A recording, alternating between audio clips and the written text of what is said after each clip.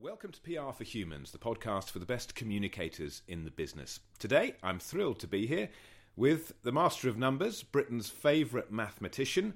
It's Marcus du Sautoy, star of the TED stage, TV shows, lectures, and writer, of course, of fascinating books about maths and science.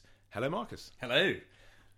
Well, tell us what you're up to right now. Another book on the way, projects, I'm sure, also underway. Yes, writing another book, which is perhaps something I was quite surprised to find myself doing. Being a mathematician, I'd spent my sort of early years sort of hiding away, doing my equations, proving theorems. But at some point in my sort of kind of career, I realized I wanted to share these stories that I was creating for my mathematical community with a wider audience, with my family, with my friends, with the public. So actually I've spent a lot of my time recently writing books, trying to communicate the excitement of what I've been doing as a mathematician, but to people who don't have that technical language. So it's quite a challenge. So I'm on my sixth book now. So yeah. Wow, congratulations. And this is what this podcast is all about, trying to communicate in different ways and teach people different ways to communicate. So you're taking a subject which is perhaps not known for its sort of headline grabbing ability or ability to sort of whip up and engage audiences, and yet you have been doing that and are doing that. So what's the big challenge of getting mathematics and science to a wide mainstream audience? I think the first problem is overcoming the misconception about what mathematics really is. So when I give a talk, often the response is, well, I like what you're talking about, but I didn't realise that was maths. So I think most people have this impression that, what am I doing as a research mathematician? Am I doing this long division to a lot of decimal places? And surely I've been put out of a job by a computer by now. But I try to explain that a mathematician is at heart a pattern searcher. And that, that's what mathematicians are trying to do, trying to look at the patterns underlying the kind of chaos and mess around us. And it's our best tool, really, for trying to read into the future, because if we understand those patterns in the past, we can continue the pattern and read into the future. So I think my biggest challenge is really just changing people's perceptions of what mathematics is. And when you start to show them it's about patterns, so patterns are everywhere, they're not just in numbers, they're in music, they're in art, they're in nature, and mathematics is the language that underpins all of these. So for me, it's about connecting what was originally a world that they felt was very alien, with the things that they are very happy with and that they enjoy. And so making those connections and bridges is really, I think, the key to opening the door to this beautiful world of mathematics. And this is even more relevant, I guess, now in the age of the algorithm. The way in which we consume information and information is shown to us is determined by a whole series of incredibly complicated mathematical equations, I suppose. It is, but you could say, well, why do I need to know how the Google algorithm works? It gets me my websites. I don't need to understand the underlying mathematics. But I think actually, we are, as you say, in a very scientific age, an age of data, and I think really you are disenfranchised if you don't understand what's pushing and pulling you around. So I think it is important that, I'm not expecting you to create a new algorithm. Of course, if you do, you might be as rich as the Google boys. But I think that we do need to understand how our society is working and how it interacts with this world of science, which is partly why, I'm a professor of mathematics at Oxford, but my other job is the professor for the public understanding of science, which I took over from Richard Dawkins. And this is, I think, was a very inspired move by Oxford. They created it mid-90s, and in some sense, science has become this kind of superpower. It has so much influence on society, but there was really little communication between the world of science and society. So I see my role as a bit like an ambassador going out and trying to create bridges, trying to create understanding between these two worlds. And I think it's incredibly important because, if you don't understand the science, you're disenfranchised from the debate. So I think, more and more we're seeing scientists step up to the plate and realize that it's really important we share our stories because, for example, the amazing advances of machine learning and AI and algorithms are going to have an impact on society. And people are going to have to need to decide what they want those things to do. Do they want driverless cars? Do they trust them? You need to understand the underlying science and maths to be able to make those decisions. And are you broadly a sort of AI optimist or a pessimist in terms of how it will affect our society and our way of living? I think I'm pretty optimistic, actually. I think that we've seen in the past algorithms really helping to facilitate our lives. And I think just as long as we understand how they're working and we remain sort of... I think it's a partnership, you see, and that's what's important, that AI is helping us to be more human in a way because it can take over the things which are making us less human. So I think that's really important. But it comes with understanding how that's working, I think, that we're able to make sure that we're still in control. And what does separate human beings? What do you think we'll ultimately be able to do in the far future that computers just will never be able to do? Is there anything? Well, if you're talking far future, you see, I would say that machines at some point will become conscious. I think that is just a matter of the complexity of the network. There is a lot of research now to show that we're understanding why a network might gain a level of higher consciousness. So I think if you're talking about far future, I think we're going to be in a very interesting situation where these things are actually communicating with us on a conscious level. However, I think that is very, very distant. So I think it's more interesting perhaps to talk about the next 50 years, in which case I think that there's a lot of scare stories, movies and things, and I think those are really hyping things up beyond what we're going to see. That I think that we are going to have a lot of things that humans are still going to be way much better than machines at. And one of them is about communication. I think language is something that is really tricky to code into an algorithm. And you can see that Google Translate is absolutely amazing. However, if you give it anything with subtlety, it doesn't pick up the subtleties that we can as humans. So, it's good enough. And I think you'll hear that said a lot in the world of AI. This algorithm is good enough, but it's not human. So people in the field of communications who might be listening to this will probably have a job for a while yet. I think so, but who knows? The AI is very fast. One talks about comparisons with the Industrial Revolution. I think this is a much faster revolution of technology. So I think that what took 100 years and the Industrial Revolution may take us 20 years. So I think people have to be ready to be fast changing and quick on our feet. Let's stay with this subject of trying to predict the future, but maybe just a year or two into the future. I mean, I'm quite interested in this subject because, of course, we have business leaders who stand up with their annual results and they make forecasts for the year ahead. Or, you get the Chancellor at the time of the budget standing up and making his economic forecasts, or the Bank of England making their forecasts. And these forecasts are almost always wrong, of course. What do you think about our ability to predict the future, whether we're in business or in politics or any other walk of life? How accurately can we do it?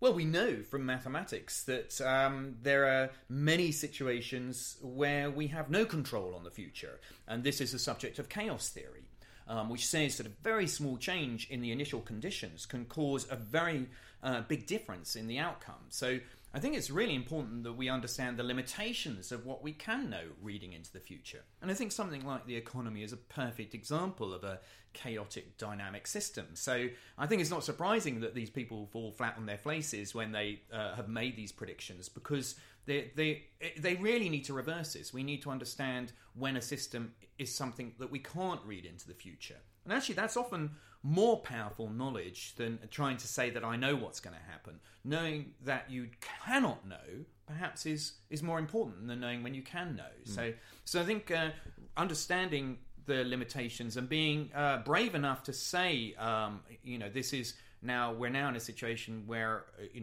we can't control the future. I mean, that's the power of being an expert, actually. I think that's when the experts were kind of knocked. I think the point was there were a lot of people standing up and making predictions which were based on models that were inaccurate or were chaotic.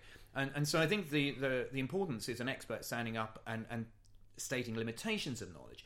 But this is very difficult because we don't have a nuanced language to be able to talk about probability, for example. Yeah, and very difficult in the business world. I mean, if you've got a fund manager or a consultant or an investor standing up and saying, don't really know what we're going to get a year or two from it, it's too chaotic, but it could be between 1% and 98%. It's not very reassuring. No, but in the long term, of course, that sort of honesty will bear fruit.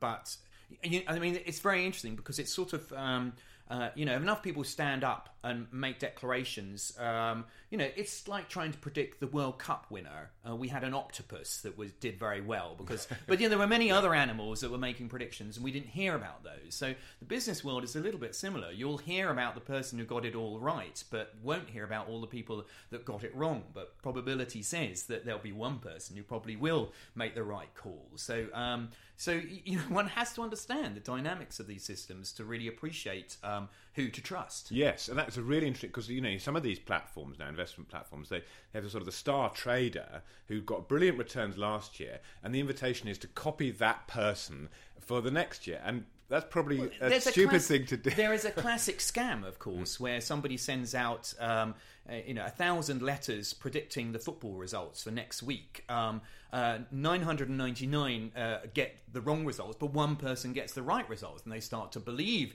that this person knows what they're doing. And then they send it out again, and a second week somebody might get this. And so you believe them because they've got it right, but you don't realise all the other cases where they've got it wrong. So I think you just have...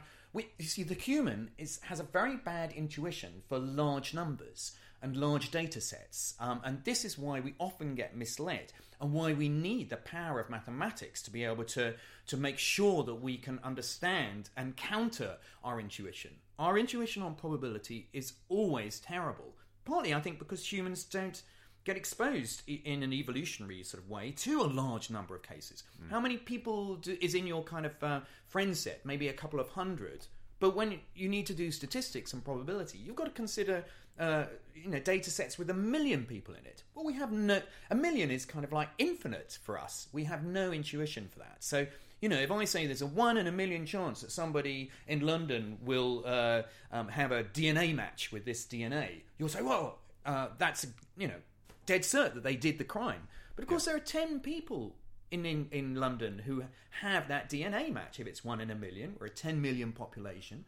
So now it's, that person only has a 1 in 10 chance that they are actually the person who did it based on that DNA. So I think that's one of the powers of mathematics, to try and give people a language to counter the fact that we have such a bad intuition. And we don't understand big numbers very well, naturally. I mean, when we think about billions or trillions, I can't remember which US president it was who said that the national debt would stretch to the moon and back in dollar bills. But that was a sort of visual example that people could suddenly, that's what it means, rather than saying a trillion or 500 billion, which people can't really understand and visualise. So this is very important in the way that I try and communicate things, because you will have something which just doesn't resonate for somebody like a large number, a trillion, a million, a Brazilian. I wish that was a number. And so you've got to find something which has a better intuition for them. So, for example, timescales might be a good thing. So, understanding your probabilities of winning the lottery. So, you say, well, it's a 1 in 14 million chance, or if I get 5 numbers right, it's 1 in whatever. That just is meaningless. But if you then put it in the context, well, if you bought a lottery ticket every week, how many lottery tickets would you have to buy? And then you say, well, if the first Homo sapien, the first thought he or she had was to go and buy lottery tickets, if they bought one a week, by now they might have won once. So suddenly that gives you a story to put that number, 1 in 14 million, into context. And you go, well, that's very unlikely. I think I won't buy a lottery ticket after all.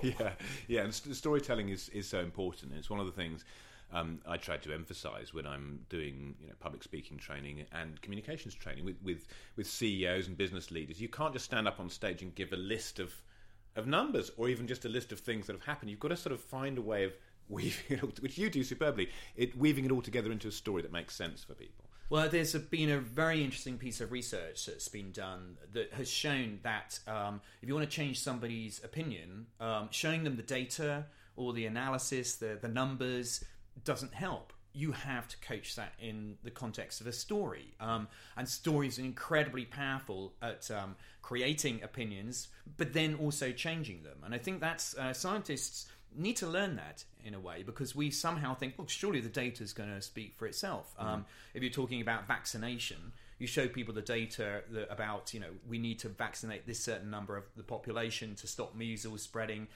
If somebody's got one story about, somebody who got damaged by a vaccine, that's not going to be wiped out by all of this data. You need another story which says, look at these kids who got measles because we didn't vaccinate. I mean, it's very anti-scientific because you're using a particular story. But I think that as scientists, we need to understand human psyche well enough to be able to use our numbers and to put them into a story context quite often if we want to take people along on but us. I guess good communication sort of needs to do both, in that you need evidence and you need example, and it's that sort of quantitative and qualitative storytelling which is the kind of the early grail, I suppose. Yeah, it is exactly. I think that's when people really are with you if you've got the evidence, and I think.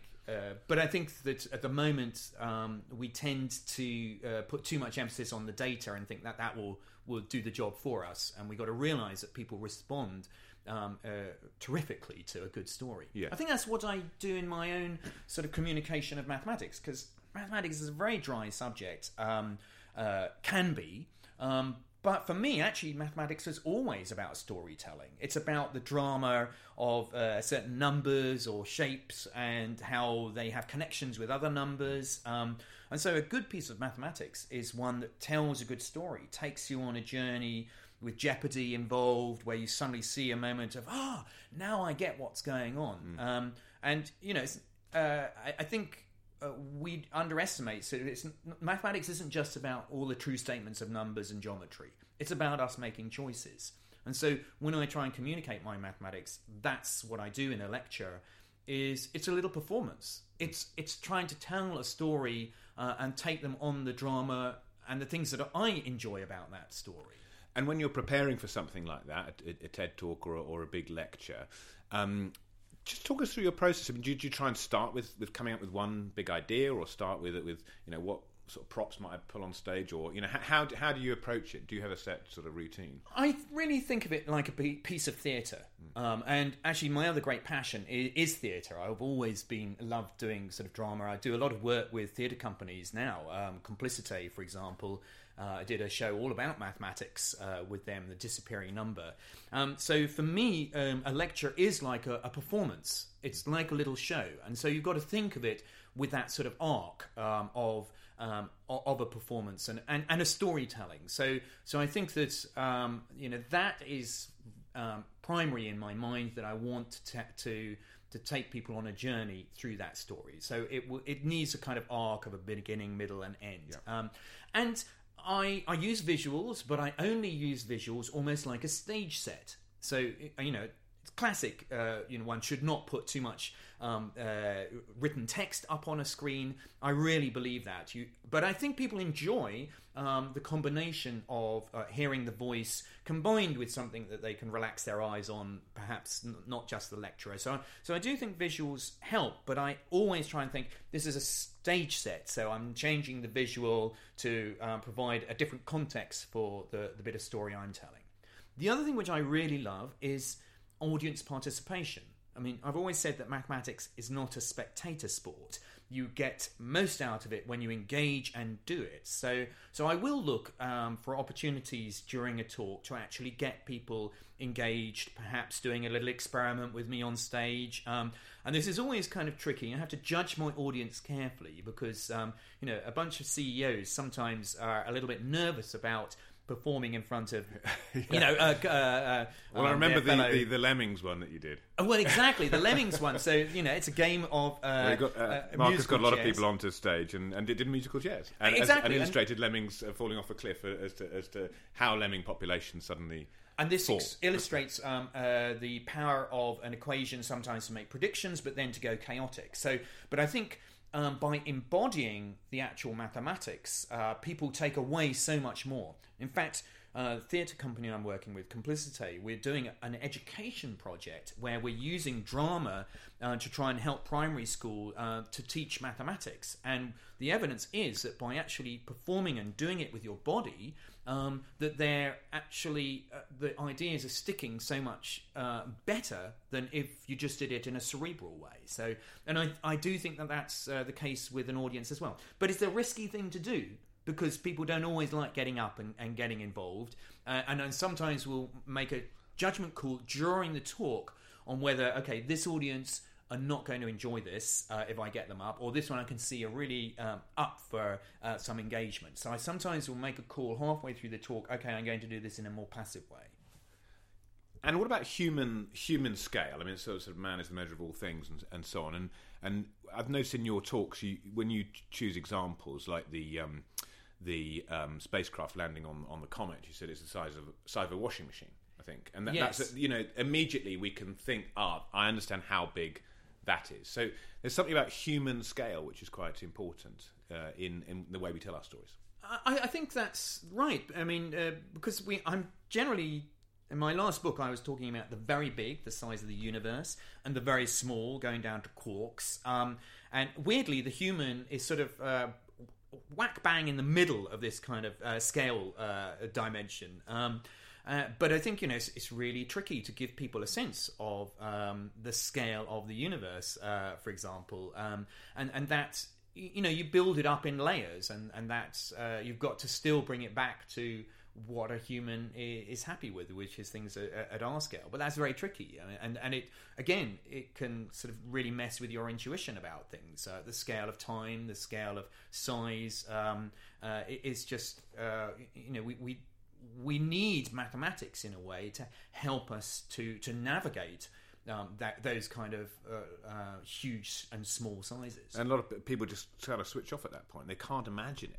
They can't see it, imagine it being that small or that big, and they kind of then leave that to the mathematicians. Yes, but I think but there's something very exciting about that. I mean, part of what we want to do is to transcend the human, and so I think that's why science has become so attractive, because it gives us a way. Religion has started to fail in its stories to supply us with something that excites us, and I think science is kind of taking that place to conceive of a universe, or maybe many universes, or and other galaxies, and the edge of the universe, a big bang. I think these are very exciting for people. As we look up into the night sky and wonder, does that go on forever, or does it kind of wrap round in some interesting ways? I think that science is helping us to go back to those questions that excited us as children, which we sort of repressed because they were perhaps a bit scary.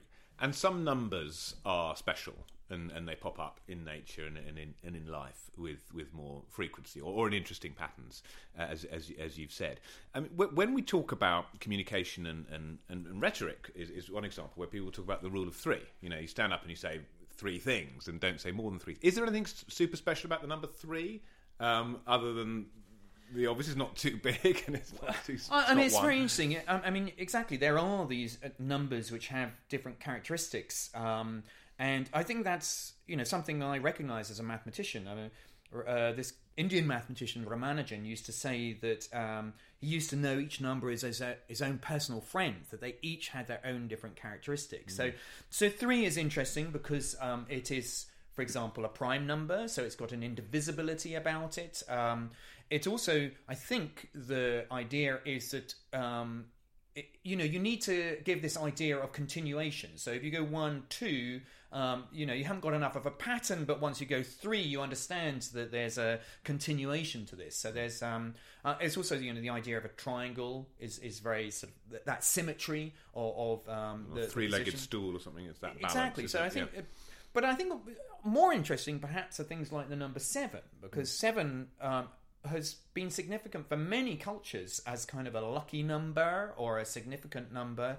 And why is that? Why should 7 be an interesting number? And I think that may relate back to our place in the cosmos, because if you look back to Babylonian times, you saw that they identified 7 moving bodies in the sky. So 7 became kind of a significant number for them because they identified these 7 heavenly bodies. I mean, of course, now we spotted a few more, but so I think that's one reason why 7 might have become significant. And you can find it in such interesting places. Take Shakespeare. Shakespeare writes iambic pentameter. There are things with 10 beats in each line, except when he has his characters talking about magic. So in Midsummer Night's Dream, if Oberon is talking about magic, suddenly that 10 goes down to 7.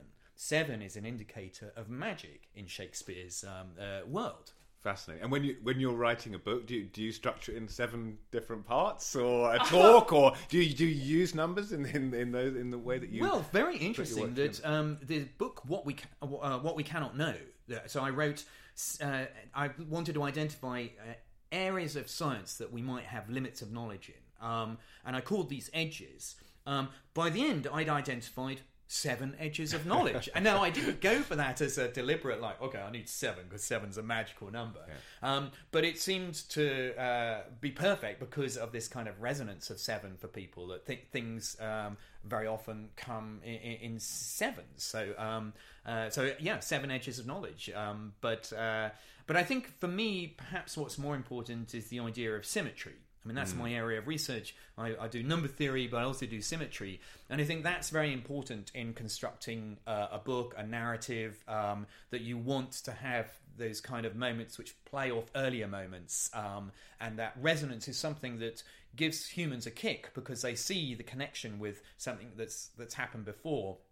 Has a very musical quality to it, I think. And musicians, composers use symmetry a lot because the brain kind of gets a little rush of dopamine as it recognizes a connection with something it's just seen. Maybe it's reflected, or it's but that recognition is sort of, well, that's the buzz of doing mathematics, really. Indeed. Marcus, it's been a fascinating conversation. Thank you so much for joining me on the PR for Humans podcast. Yeah, it's been a pleasure.